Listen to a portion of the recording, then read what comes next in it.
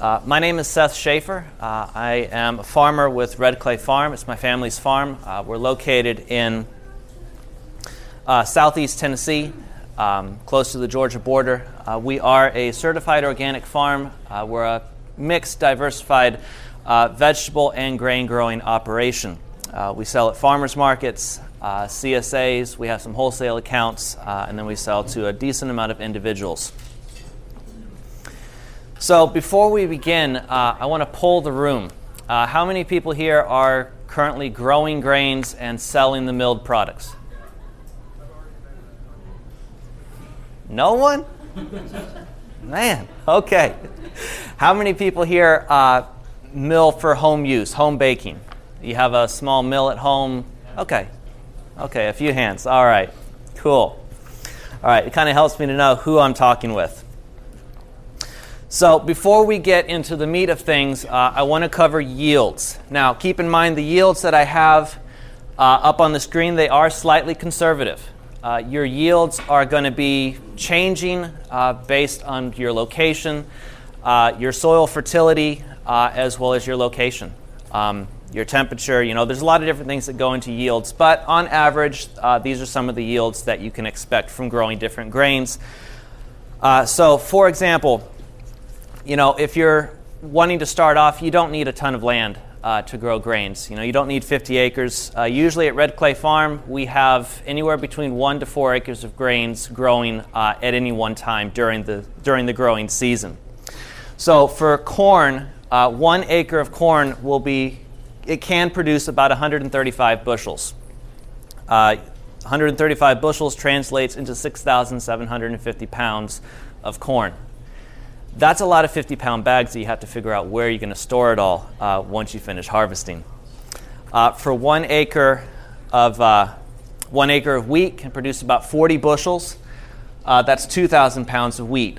Rye for 1 acre, it can produce about 35 to 50 bushels, and that's going to be about 1,500 to 2,500 pounds of the raw product when you get done prior to milling. So something that you're going to hear me say a lot during this presentation is plan ahead. You're going to be planning ahead from the time you first start thinking about growing grains to when you're actually going to be growing grains to when you're going to be harvesting them to when you're going to be selling them. It's always, you got to be a couple steps ahead of yourself. So to begin with, if you're going to be planting grains, go ahead and do a soil test. Figure out what your baseline is to begin with. Once you do your soil test, follow the recommendations for the crop that you're going to be planting. In your off season, we're getting ready to go into the spring, so if you're going to be growing something in the summertime and you're in a more temperate climate, you still have a chance to put in a cover crop. Cover crops are extremely useful for a number of different reasons, one of them being that they will help rejuvenate your soil. They're returning nutrients back to the soil that maybe have been taken out from a previous crop. During the off-season, which is usually wintertime for most people, they help to keep your soil covered. It's keeping the soil in place so that way you don't have to worry about wind or water erosion. Grains do not like wet feet, so you're going to want to find a place that is going to be flat, that's going to be well-drained. If it has a little bit of a slope, that's okay. It'll help the excess water drain off. And when you're growing your grains, sometimes some people will interseed a cover crop with their grains. Now, I want to take a moment and talk about this. Most of the time with interseeding, you're going to be seeing this happening when you're growing something more like corn or beans. You've got your row spacing is a little bit wider, and you can plant down a cover crop that is once again going to be helping to hold down your soil. But usually when this intercropping is happening, it is happening at the beginning of the growing season. It's being drilled into the ground in between the rows of corn or beans, or at the end of the season, it is being broadcast with a broadcast spreader in between your crop. Now, the reason it's done at the beginning or the end of the season is because your crop canopy has not closed over the rest of your field, thereby inhibiting light to reach down into those passageways in between your rows. And your cover crop is just like any other plant, and it's going to need sunlight, air, and water to grow. You can try to interseed a cover crop in between your cereal grains, maybe your wheat or your rye. That can be a little more tricky. If your cover crop is not dense enough or it hasn't come up well enough, you will have weeds coming up with your cover crop. And at that point, the only way to weed your grains so you don't lose them is going to be to weed out both the cover crop and the grain. So you got to be a little more careful when doing the grains with interseeding a cover crop.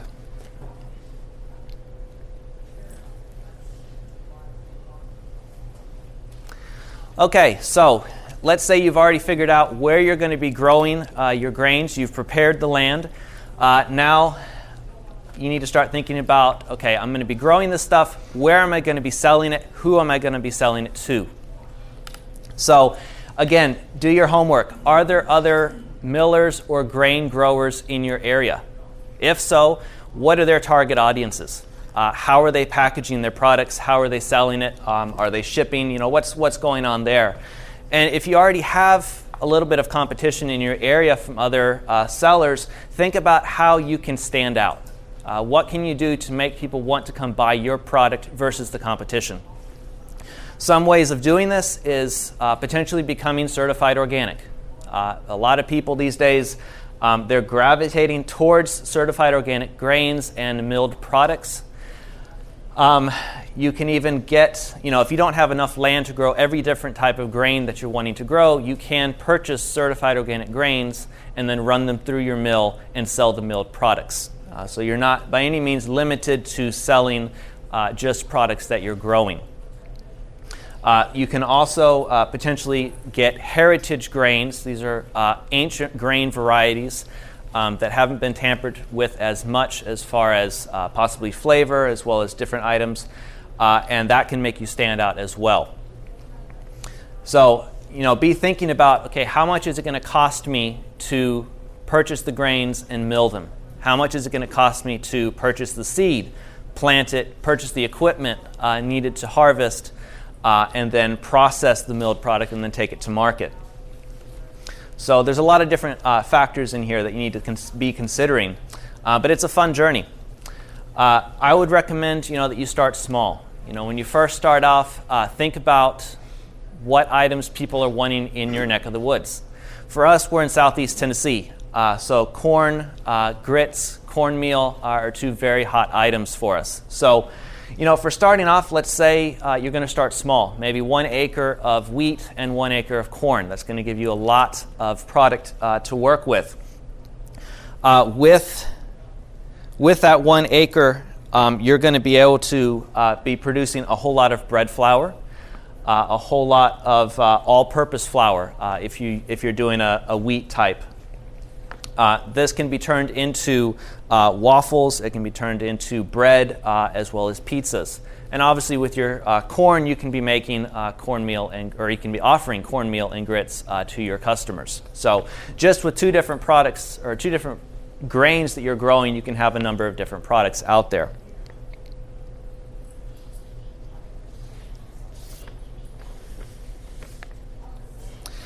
Now, for where we are in the country, the Southeast, what we have found is that growing a soft red wheat is the type of wheat that grows best in our area of the country. You can also try growing a white wheat called Breck. It's another type of wheat that grows well in the Southeast. If you're in more of like the northern part of the country or maybe the west, a hard red wheat variety will do best in those types of climates.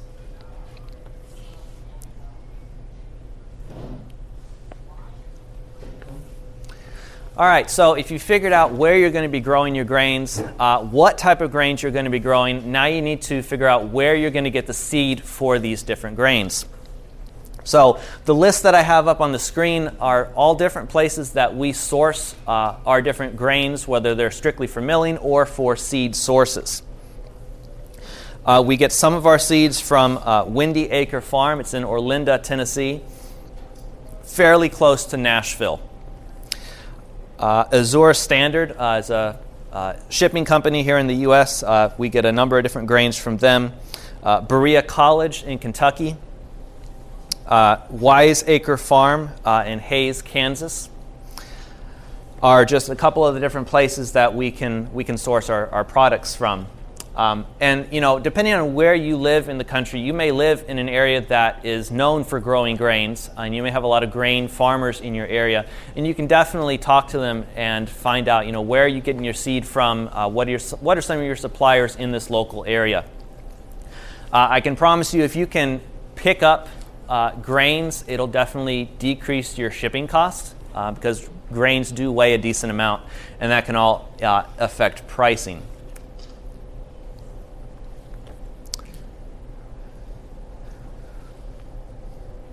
All right, so planting your grains. Most of us here have probably grown a vegetable garden at some point in time. And so we're used to following seasons. You're not going to be finding tomatoes growing in the middle of December, probably, unless you have a greenhouse or some other way of keeping them warm. Well, the same thing is true for your different types of grains. Two of the grains that we have grown are going to be the soft red wheat. It's considered a winter wheat, as well as rye. Now, I'm usually trying to get my grains for fall planting in the ground in September or October. Usually by the middle of October is when I'm trying to finish all my planting. Now, we're farmers. Things don't always go as planned. So sometimes I have had to plant my fall grains as late as November or December. I haven't noticed that much of a difference with the crop as it's growing if I plant it a little bit later. Yes, the yields may be a little bit less, but it still grows, it still comes up. It just may be a little bit slower in the entire process of growing. So doing things on time is definitely very important. Now, if you're planning on growing maybe a type of corn for your summertime, or maybe you're going to grow some beans, those are definitely crops that you're going to want to grow starting in May or June. Now, obviously, wherever you are located in the U.S. will dictate when you can plant your crops. So do your research for your own area of the country. And also do keep in mind when you're growing any of these grains, whether they're the cereal grains or the corn, you will have X days to maturity. Especially for the corn, usually that's like a 90 to maybe 100 or 110 days till harvest. So do keep that in mind when you're planting. You don't want to plant it too late and then not get a harvest at the end of your season. So a couple things with planting. It all depends on what type of a farmer or a grower you are. If you're more of a conventional grower that uses herbicides and pesticides, you can definitely use that to clear out any grasses or weeds and then direct seed with a grain drill through the residues of the plants. That'll help keep your soil covered until your grains grow and then are covering the soil themselves. If you're more organic or organically minded, you can use a cover crop that you're going to grow before your grains are growing, and then you can use a roller crimper to go ahead and kill the crop, lay it down flat as a weed mat, as a weed barrier, and then use a drill and drill through that mat. And that's going to help you keep your weeds down, at least for a period of time. And it's also going to mean that your soil is going to be covered, and it's going to help retain moisture. All things that are necessary for a good crop. Now, if you're more conventional or you don't have the ability to get a grain drill or get a roller crimper, then by all means, just do what farmers have been doing for years. Go ahead, plow up your land, till or disc it, and then go ahead and use a spreader to plant your seeds. Now, if you're a backyard grower and you don't have the majority of the equipment that I just mentioned here, get your rototiller out, go ahead and till up your growing area, and then you can use a chest or shoulder mounted seeder that's usually used for spreading grass seed out across people's lawns. That'll do a pretty decent job of spreading the grains across your growing area. You could also put your grains into rows. Simply make a furrow in the ground with a hoe or a rake, scatter your seed into that furrow, and then cover it up like you would with any other type of vegetable seed. All right, so one thing I do want to mention here. Okay, so one thing to keep in mind is when you are growing your grains, you will want to have some means of weeding the grains. And I'm going to be talking about this a little bit further on, but this is something you need to keep in mind ahead of time. Unless you're going to be using a pre-emergent herbicide for planting, you are going to have weeds coming up with your grains. Now, most cereal grains are going to look like grasses when they're first coming up. So keeping that in mind, you will want to have some way of identifying where your grains are growing versus where the weeds are growing. So you can use a tine weeder to weed in between your rows if you have them in rows, like with a grain drill, or if you've planted them in rows in your home garden. Now, a lot of the time, I have used a spreader that goes on the back of a tractor to go ahead and broadcast my grains out across the field. When I've done that with the spreader, I've found that I don't really have a weed problem. It doesn't mean that the weeds aren't growing, but because the spreader is simply broadcasting across the field, all my grain is just falling wherever across the field. Maybe it's a couple inches apart, maybe it's right next to each other. And so the grain is becoming the dominant crop out there in that field, the dominant life form. And so it basically helps to smother out all the weeds. If I do have weeds, they are far and few between, or they are very low-growing weeds that can't compete with the grain as it gets going. So the other picture up here on the slide is of a grain drill. This is a bit of a larger grain drill, even for our needs. We were able to rent this grain drill from the NRCS. That's the Natural Resource Conservation Service. For us, they rented it to us for, I believe, $50 for a week, and we could plant whatever we needed to with that grain drill. Keep in mind, with the grain drill and the spreader, this is for planting your cereal grain crops, not for planting corn.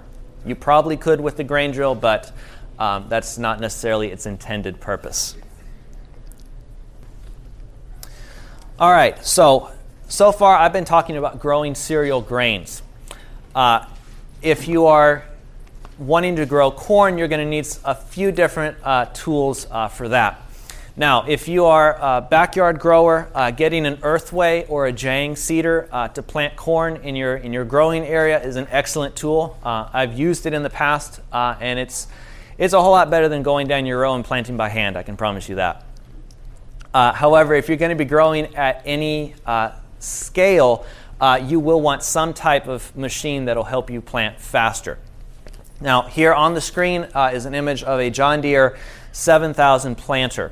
I got this locally from an equipment dealer, and it is a 2-row planter. These planters come in 2-row, 4-row, 6-row, 8, 12, and 24-row. So depending on the size of space that you're going to be growing, you can get the planter based on that. With this planter, I can put in, it has hoppers for my seed and it has hoppers for fertilizer. So I can plant and fertilize my crop at the same time if I wanted to do that. All right, so when you are planting your grain crop, you may want to lay down some type of fertilizer to aid in its growth. Now, there's a number of different ways you can do this. When I'm planting corn, I can get a 1919 fertilizer, add it to the fertilizer hopper of my corn planter, and just go through the field and it's planting my corn and laying down the fertilizer right next to it. It's killing 2 birds with 1 stone, and it's really simple. Now, not usually, with any type of, whether it's grain or vegetable that I'm growing, you do not want to add all the fertilizer that crop is going to need all at once. Your crop will not be able to take it all up, and you will end up losing a good amount of that fertilizer. So, in the case of corn or beans, for example, I'm giving it its first dose right when I'm planting it, and then I give it another dose of fertilizer, usually when the crop is about 2, maybe 3 feet tall. It's usually used up all of the fertilizer that I planted at planting, and so it's going to need another dose, and that second dose is what's going to help it finish growing and then start its reproduction cycle. For most cereal grains, I have a number of different options for fertilizing them. I can mix the fertilizer and the grain together in the hopper of the spreader and then spread them both out together, or I can do one after another. Now, I don't know how many of you have been keeping your eye on recent events, but due to shipping and other things, fertilizer prices are going through the roof. So if you want to use fertilizer for growing your vegetable crops, your grain crops, purchase it now. Prices are already about $900 a ton for urea, which is coming down to about $30 for a 50-pound bag. That's not too bad if you just need one bag, but if you need 40 bags, ouch. Another option that you have instead of using synthetic fertilizers is if you live in an area of the country where there are chicken houses, where there are dairies or other cattle operations, you can talk to those farmers about utilizing the manure that's coming off of their animals. A lot of times these farmers will have spreaders. They will load up for you and bring out to your farm and then spread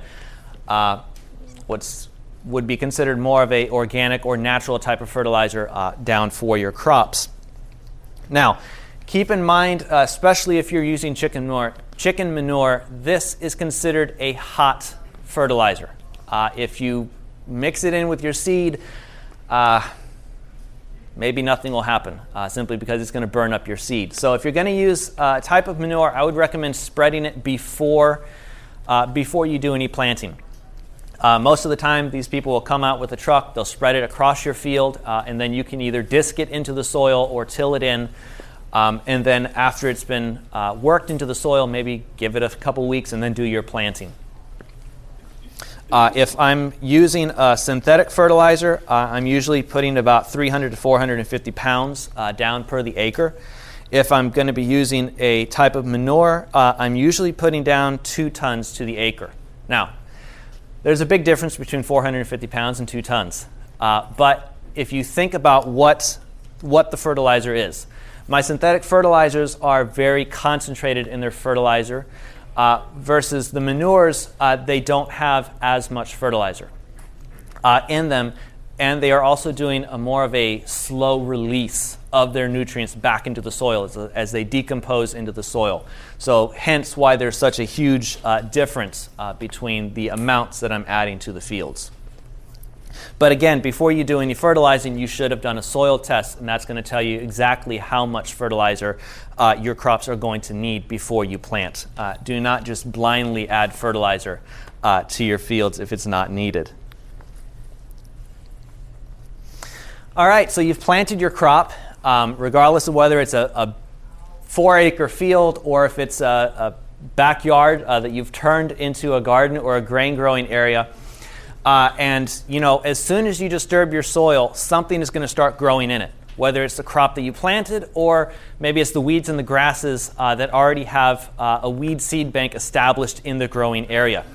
So as soon as you get done planting, your first cultivation pass across your field needs to be between the time that you planted and the time that your grain crop is first emerging. Maybe that's a week, maybe that's less than a week. But sometime in that time period, you need to get out there and weed. You want to kill your weeds as quickly as possible. As soon as they start to poke up their little heads, you need to kill them.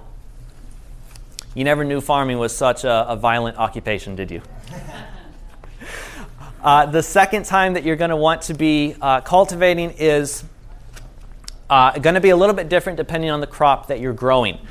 For grains, I don't know how many of you can see the picture on the lower side of the screen here, but this is a tine weeder, and it's going through the grains when they have about 5 to 6 leaves. So the plant is fairly well established at this point, and you're simply taking out any weeds that may have germinated and come up in between now and your first pass of cultivation. With corn or some other crop like that has wider row spacings, I'm usually taking my cultivator out there into the field, or maybe I'm using a tiller to go in between the rows.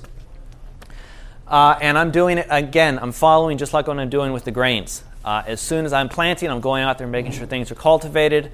And usually I continue to weed or cultivate my corn crop until it's about the 2 to 3 feet tall. At that point, the crop canopy has begun to close, closing off light to any weeds or other seeds that may be trying to germinate. And so at that point, you may have some weeds that come up, but they are they're very small, they're far and few and in between. Now, I have used, as an experimentation, I have used flame weeders to take care of the weeds growing out in my fields. I've had mixed success. Sometimes it works better than others. It does work a whole lot better if your field is drier. Don't go out there after a rainstorm and try to flame weed. It doesn't work. A note on flame weeding: this only works if your crop has been planted or drilled into the ground. If you have your crop broadcast with a spreader, forget about it. You will cook your crop. Not something that you want. Now, some brands of tine weeders are the Kovar weeder, the Enbach weeder, and the Ley weeder. Now, Tillmore, they are a tractor manufacturing company. They also produce different types of implements for tractors. They also produce a tine weeder specifically geared for their tractors, and also one that can be mounted on a 3-point hitch. So depending on the type of tractor that you have, you do have some options for mounting tine weeders to your implements. If you have a backyard garden, there are also attachments for smaller rototillers, something like a BCS 2-wheel tractor, that you can attach a cultivating implement behind the tractor and then go down in between your rows. So no matter what scale you are, you do have an option other than taking your hoe out into the field and trying to hoe every weed out of it.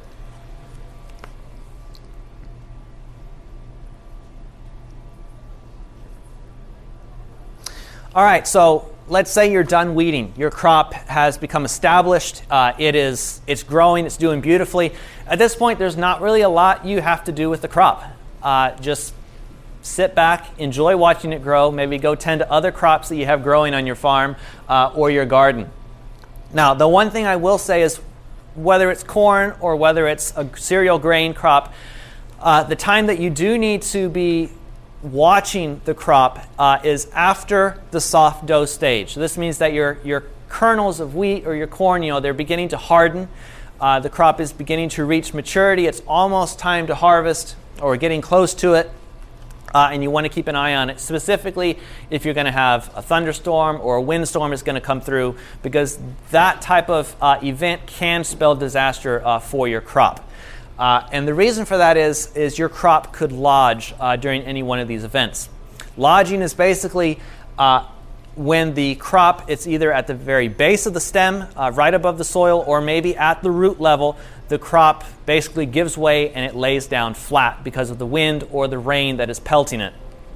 I'm sure we've all seen pictures of cornfields that have been flattened because of these events. The same thing is true with a wheat field. If that happens, best of luck.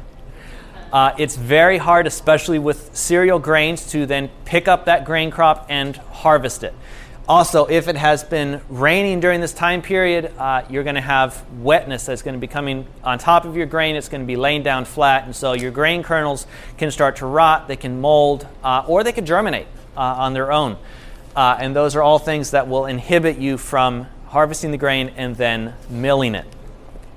So that's just some of the things that you have to keep in mind during the growing process. And every year is different. Some years you may be able to go all the way through harvest and get a good crop. Other years, stuff happens.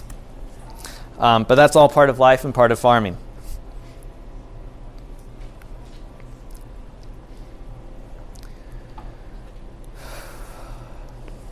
All right, so harvesting. I imagine harvesting is probably something that, whether you're a home gardener or a farmer, it's probably one of the times of year that you look forward to the most.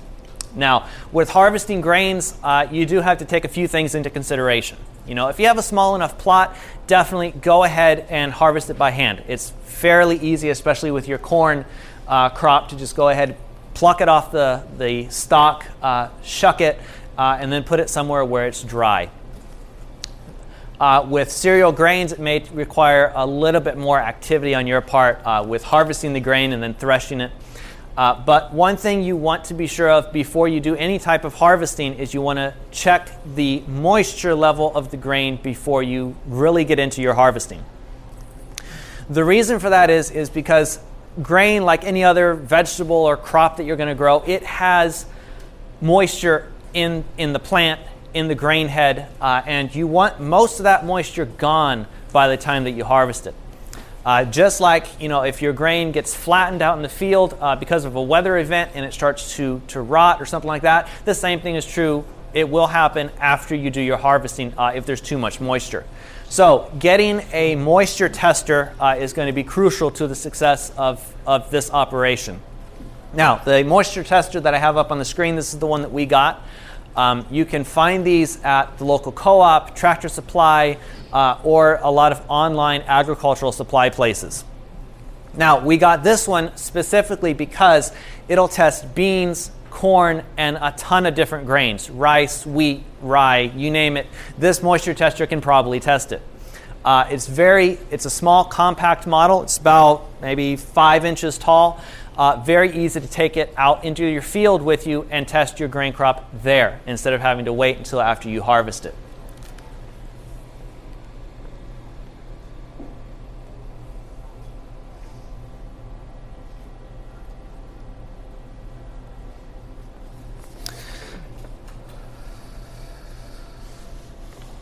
Okay, so when it comes time to harvesting your grain crop, I've mentioned a little bit about harvesting it. If you are a backyard grower, it's fairly easy to do.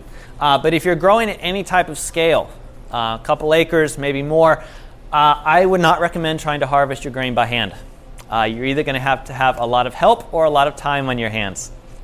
So, most people are very familiar with the Midwest. We see the big combines going out there with the grain carts and all the big tractors and whatnot. Most of us probably do not need that scale of operation.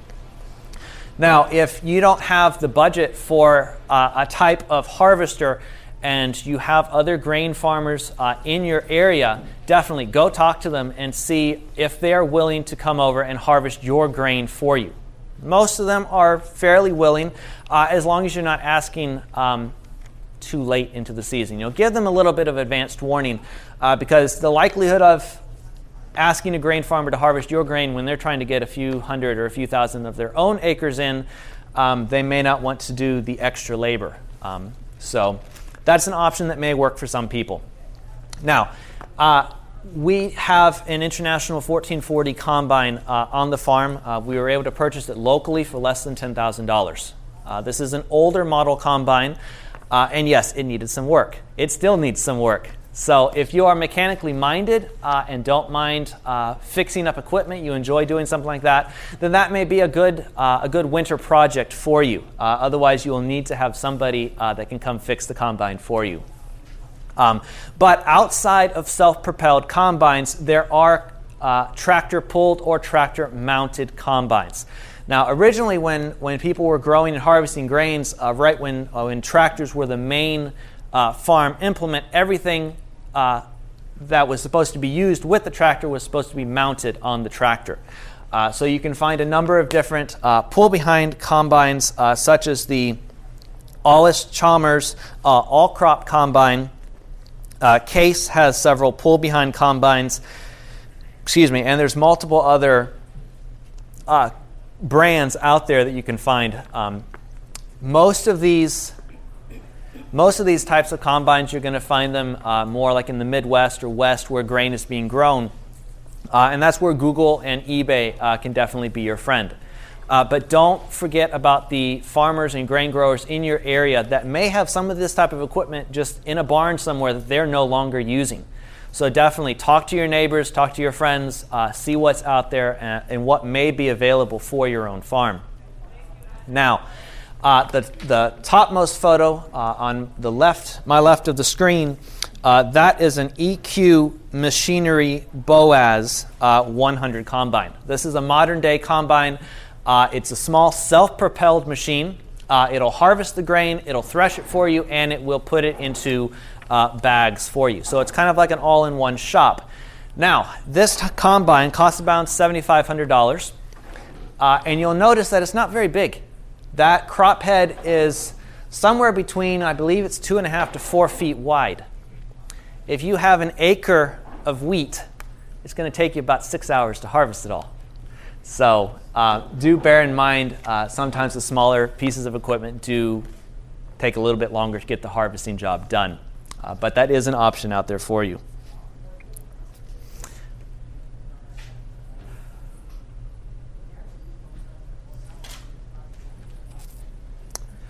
One thing before I move on to seed cleaners, if you've had your grain harvested, you're going to need some way of threshing it if you don't have a combine to do it for you, or maybe get the corn off the cob. Not something you want to do on hand if you have a lot of it. I know the Amish have a pedal-powered thresher. I've seen some videos and pictures of these machines. I have not been able to find one for sale outside of an Amish community. So that may be something that, if you have an Amish community locally or nearby, you may want to go to them and just find out. The Amish grow a lot of different products, a lot of different grains. So find out, how are you growing this crop? How are you harvesting it, threshing it, et cetera, and see what they do. Because they don't rely on a lot of equipment and machinery such as our modern grain growers do. So after a crop has been harvested, it's not going to be like the grain that you maybe find at the store that you maybe bring home to mill at home. It's all nice and clean and ready for use. I can promise you field harvested grain will not be like that. You're going to have little pieces of organic matter. Maybe you're going to have other things in the grain that needs to be cleaned before you run it through a mill. And that is where a seed cleaner comes into place. Now, if you're a backyard gardener and you don't need something this size, they have smaller models of these different types of seed cleaners. Again, depending on your scale, I have laid out the grain on the ground, and I've turned on a very powerful fan and tried to blow away the chaff, maybe toss the grain up into the air and let the chaff blow away. It works, but it's a time-consuming process. With the seed cleaners that I have up here on the screen, these are clipper seed cleaners. They are one of the more well-known seed cleaners that were in operation several years back, but they do a very good job. Now, most of these types of grain cleaners and whatnot, they are older models. So just like your pull-behind combines or even older model combines, they will need some refurbishment if you find one in someone's barn that they're willing to sell to you. Now, again, you can do a Google or an eBay search for these types of machines, but I have, for finding these types of machines within my price point, I have gone to commoditytraders.biz. That's commoditytraders.biz. This is a company that sells all different types of farm machinery, but specifically they have these types of cleaners. They have tons of these cleaners sitting around. Some of them have already been refurbished and are ready for use on your farm, whatever different size you may need. Others they will customize, refurbish to your specifications. So a couple of the more well-known seed cleaners, the Clipper 27, it's a larger seed cleaner. I don't have a picture of it, but this is about the size of the Clipper 27. It's a very large machine. You definitely want to make sure you have a place to store this machine before you purchase something that size. But that size of machine is going to run you about $1,000 to $2,000. They also have the 1 or 2B clipper. It's a much smaller grain cleaner, and those will run for about $300 to $400. So again, just based on your size, get the appropriate technology. It'll really help you out.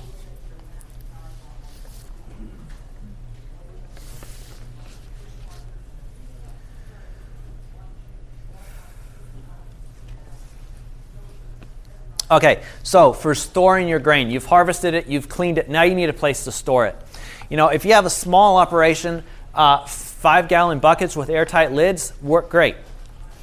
If you need something a little bit larger, they have grain bins, such as this one here in the center. They can hold many, many pounds. I'm forgetting the approximate number right now, but they're good to have around. They're also can be airtight. Just keep in mind, grains weigh a lot when you put them all together. So the larger storage container you have, it may be harder to move. So with something like the middle grain bin, having a forklift or forks on your tractor or a pallet jack is definitely going to be the way to go if you need to move it. Otherwise, move it ahead of time and then leave it in place.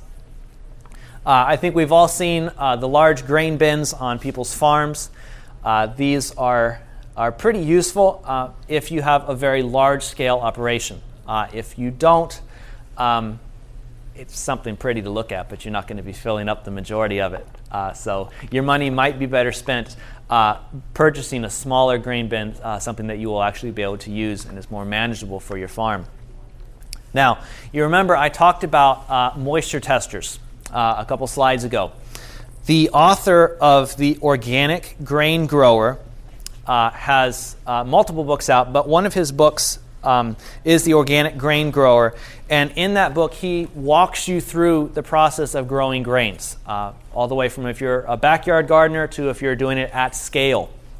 Now, once your grain is harvested and whatnot, maybe it's not dry enough at the time that you're harvesting, so you may need to dry it out afterwards. He has obviously this picture in the book, and he talks about how he made his own grain dryer at home.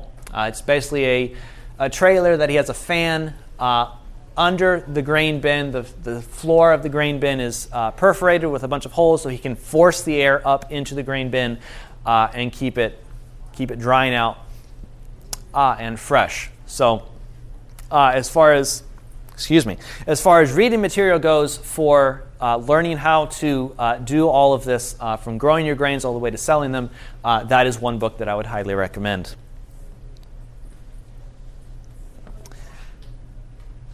Okay, milling your grains. So this is a photo of the mill that we have at home. It is a M500 Tyrolean stone mill. This mill was originally created in Austria. It's 6 foot tall and 6 foot large. It can run about 200 pounds of grain through it per hour, and it definitely does everything we need it to do and more. Now, with the Tyrolean stone mills, they do come in different sizes. They have them much larger than this, and they also have them smaller than this. So again, based on your size, this type of mill may be something that works for you. All of these mills are electric, and they're fairly easy to use. You just make sure that your stones are set to the right milling set, and then you just start pouring in your grains there through the hopper like my dad is doing, and you just let it do its milling. Now, with this particular mill, you'll notice that it has different ports down here at the bottom and at the end. As it's milling the grain, it has different sieves that are attached attached inside, and so while it's milling, we can get 3 different products to come out at the same time. If we want to get grits, we can get grits coming out of one sieve, cornmeal coming out of another, and if we really wanted to do corn flour, we can get corn flour out of there as well. So it's pretty diversified in what it can do, and it's a really neat machine. For this one, I don't know if I already mentioned this, but we purchased this one on eBay and then had it shipped in. It was already in the States, so we didn't have to worry about customs or import fees or whatnot. Okay, so again, based on your size, do your research. I've been repeating that a lot today. A lot of times, if you're a home miller, you're not going to need a 6 foot tall, 6 foot wide mill. So something like a Nutrimill works pretty decently for grinding your own grains, maybe even using a Vitamix as long as it's dry before you add the grains into it. Will work pretty decently for most people if you're just wanting to bake bread or grind the grains to bake bread at home. There's also mills such as the Meadows Mill, the Country Living Grain Mill, as well as a few others that are smaller, they're more portable, and fairly economically viable, even though some of these mills, they can run a couple $100s and up, just depending on the size and what it does. Pretty much with all of these mills, they're going to be electric. However, you can find some mills that are hand-powered, and those can be pretty good. If you need to keep the kids occupied or you need something for the interns to do, set them to milling.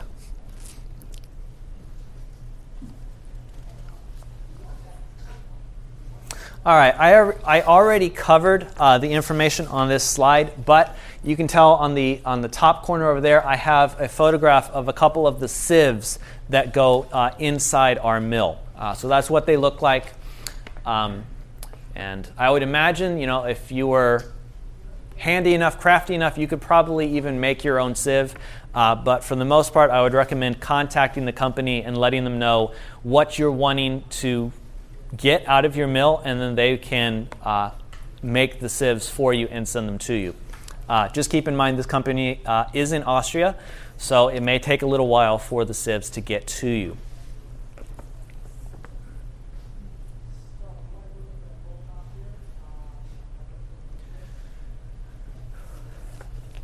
All right, selling.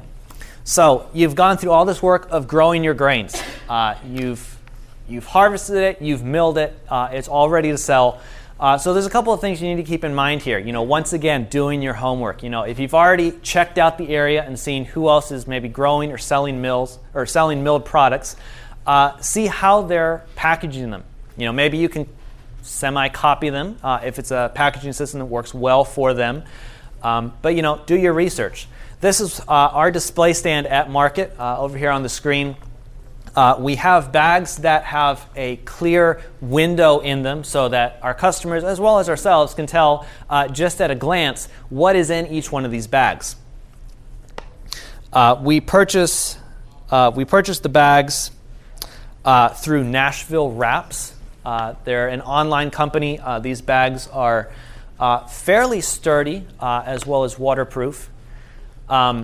And they do very well. Now, if Nashville Wraps is out of the type of bags that we use, we will sometimes go through Uline to purchase bags that are very similar to the ones that you're seeing up on the screen.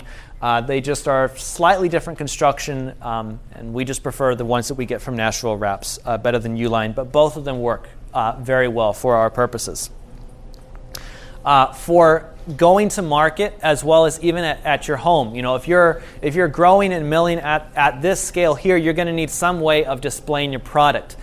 Yes, you can have it set out on your market booth, but we've found that these collapsible origami shelves work very well for taking to market as well as having them at home, so that way we can see what we have already milled, and then we can figure out, okay, what do we need to mill next to be able to increase our stock before we go to a market or if we have an order.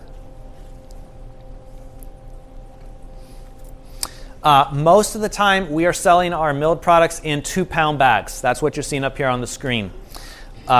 Sometimes, when you're milling grains, some grains are going to sell faster or better than others. So, if we have a lot of extra yellow cornmeal, for example, or if we have a lot of cream of wheat because we've been milling for different types of flours, we will sometimes put those into 5-gallon bags and then offer those for customers as well. Some customers will just snatch those up really fast. Others just want to stick with the 2-pound bags.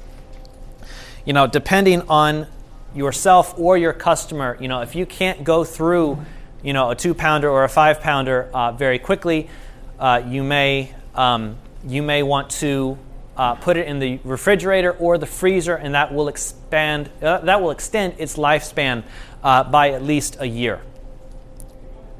Now, with packaging like what we have here, you're going to want to check with your ag department for your individual state to see what their labeling requirements are for your packaging if you're going to be selling it.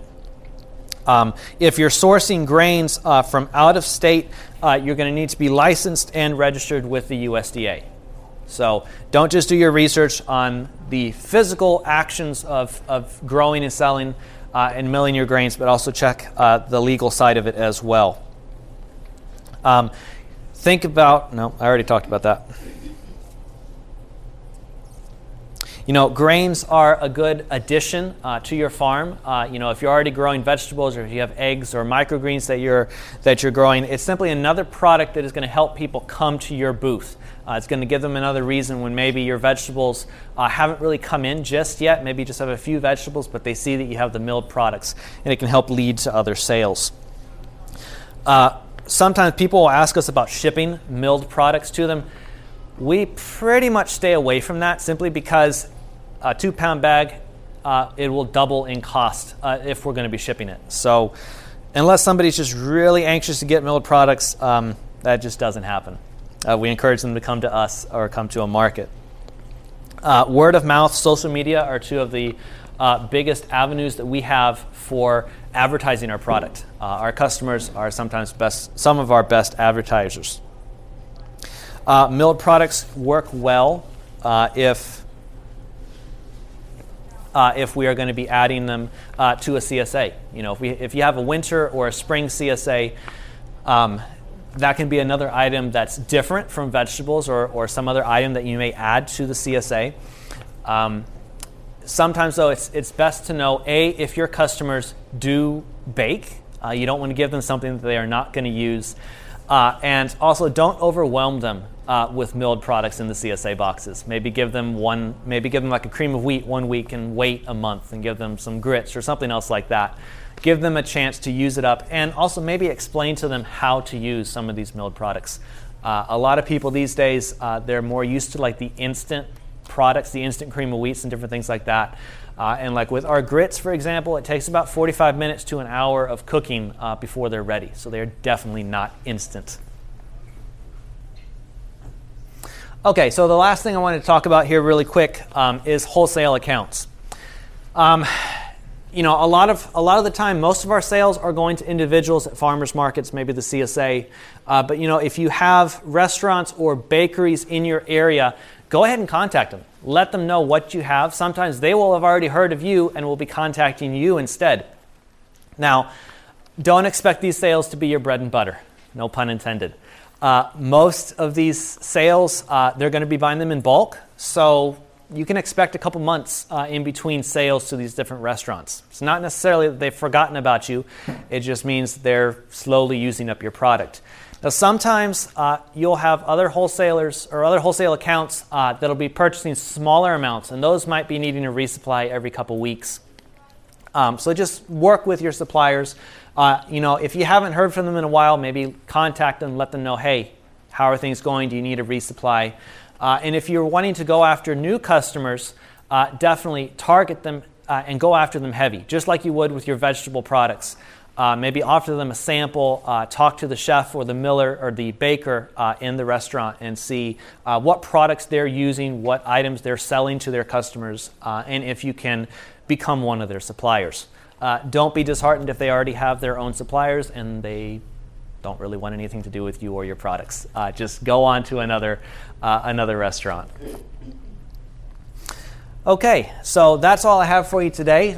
This is a list of resources up on the screen, books as well as websites that we have used all through our growing process with growing the grains and milling them and selling them. So I believe I have a couple minutes left if there are any questions. If I can't get to your question here, I do have a booth in the exhibit area, and we do have a number of different milled products for sale there, as well as popcorn. No, still go ahead and clean it. Because, it does a pretty decent job. I've never seen one work in person, but I've been watching some videos and whatnot on it. It does a good job, but you're still going to have some organic matter mixed in there with the grains. That's a good question. Most of the time, yes. I have. Most of the time, these... Mm-hmm. Yes, most of the time the Boaz 100 combines, they are coming from overseas. India is a very likely place. I want to say I did see some used for sale on some different websites or whatnot that were here in the U.S., but off the top of my head, I'm not remembering where exactly that is. Okay, yes, that is a very good question. I have it here in my notes, but I didn't mention it. So the question was, when you're getting ready to mill your wheat, what moisture content is it? And I'm not finding my notes right now, but basically for corn, you want it to be about 15 to 13% moisture, even a little bit less than that, maybe even down to 10%, before you're going to be running it through your mill. For wheat, you're going to want to harvest it or use it when it's somewhere between 18 to 20% moisture. It's a little bit variation there, but it is a different type of crop. Now, one thing I do want to add to this question is just because you harvested your crop at X moisture content level does not mean it's going to stay at that moisture content level. Keep track of what's going on with your humidity, where you're storing your grains, as well as where before you mill them and after you mill them. The last thing you want is for it to begin to clump up simply because it's a little too wet. So keeping a dehumidifier in whether you're storing the grains or where you're going to be dealing with the milled products is something that can be beneficial. But know that it can increase moisture content. So just to follow up to that too, with your milled flour, what's your shelf life as far as how many days, months that you can get in a sealed bag? Usually it's about, if you leave it out, you're not going to be putting it in the refrigerator or freezer. Usually it's about 3 months, sometimes 4. It just depends on, the longevity of the product, when you use it and whatnot. But yeah, generally it's 3 to 4 months is the longevity of the product. Okay, for the grain bins, have I used any of them? I have. Let me get back to the picture here. Okay, so obviously we have the 5-gallon buckets. We haven't used this grain bin here in particular, but I've heard a lot of good things about it, the large one here. I'm going to say it's probably, you can get different sizes of them, probably about 1,000, 2,000 pounds is some of the numbers that I remember hearing, sometimes even more than that. Are they pretty much hermetically sealed? Are they pretty much? Hermetically sealed, in other words, do they have an O-ring or something that seals so that you get a... I believe some of them do, but you have to look and see, when you're purchasing them, if they come with that or not. So the question, I'm repeating this for Audioverse, the question was using the smaller box grain bin, how much it costs. Generally speaking, it's somewhere about $75, maybe $100 without a lid, and if it comes with a lid, it may be a little bit more than that. But again, doing your research in your local area, you may find people that already have some of these bins for sale and just want to move them. So so the question was with lodging, how could you prevent that if you have a storm coming through? There's not really a lot you can do. I mean, depending on where your field is, if it's bordered by trees, that may help to buffer some of the wind, some of the rain. But yeah, there's not really a lot you can do. You can pray about it. You can hope. I wouldn't recommend staying up all night watching to see if your grains are flattening out or not. But it's just one of those things that you have to deal with if you're growing grains, and some years you may get lucky and nothing happens. Other years stuff may happen and you just have to, experience and try again next year. Do you have a question? What is your growing zone in your area? Growing zone. Okay, so my growing zone is 7B in Southeast Tennessee. So I get a little bit of leeway as we get closer towards fall for some crops. Yes. The Beck white wheat is also a soft wheat. Okay. No, I'm asking you. Oh, I believe so. I'd have to go back and look through my notes for that, but I believe it is a soft wheat. The question was if the Beck white wheat was a soft wheat, and I believe it is. Have you tried growing any heritage? Like acorn? Einkorn wheat. So the question was, have I tried growing any heritage grains such as einkorn wheat? We've done very small patches. We haven't done anything at scale yet, primarily because the price on these grains does tend to go up if you're looking at the heritage varieties. But we have done some small patches, and they've worked fairly well. We've definitely enjoyed the flavor that we've been getting out of these grains. It's a noticeable difference from your more modern varieties.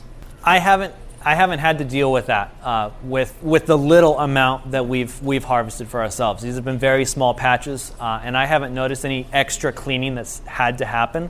If I were to grow it at scale, I might notice that at that point, but it's been so small, it's just been clean it and use it.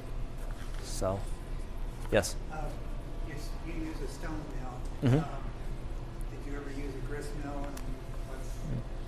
No, I've always just used the stone mill. When years ago we did use a Nutri-Mill for just our own purposes, but yeah, that's the only experience I've had with mills. I know for like a smaller mill, it's definitely very easy. You know, like one of the countertop models. If you're going to be cleaning that mill, okay, with the bigger one. I mean, outside of taking a brush to the mill and just cleaning out, you know, some of the outside areas around the ports and whatnot, we don't really do a whole lot of cleaning with it. We just run the different types of milled product through it. Yes, there's probably a little bit of wheat that stays with the corn, or the corn that stays with the wheat, but it's very minute, and so we and our customers haven't noticed that, so that hasn't been a problem. As a cover crop. Yeah, I've grown buckwheat as a cover crop, but I have never harvested it. So one of the things I would like to do, but right now there's a lot of things on my to-do list. Okay, thank you very much for coming to this class. If you have more questions, I'll be at the booth area after lunch at Red Clay Farm. Thank you very much. This media was brought to you by Audioverse, a website dedicated to spreading God's Word through free sermon audio and much more. If you would like to know more about Audioverse, or if you would like to listen to more sermons, please visit www.audioverse.org.